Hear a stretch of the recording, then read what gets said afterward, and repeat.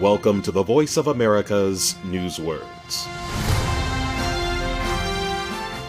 In Myanmar, the military overthrew the country's democratically elected government and declared a one-year state of emergency.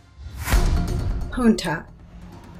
Military officials detained Myanmar's civilian leader Aung San Suu Kyi and other leaders of the National League for Democracy party. The army rejects the results of last November's election showing the NLD won.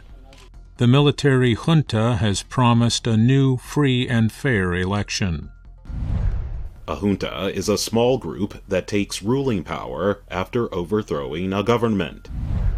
If the military has seized control, as in Myanmar, it is called a military junta.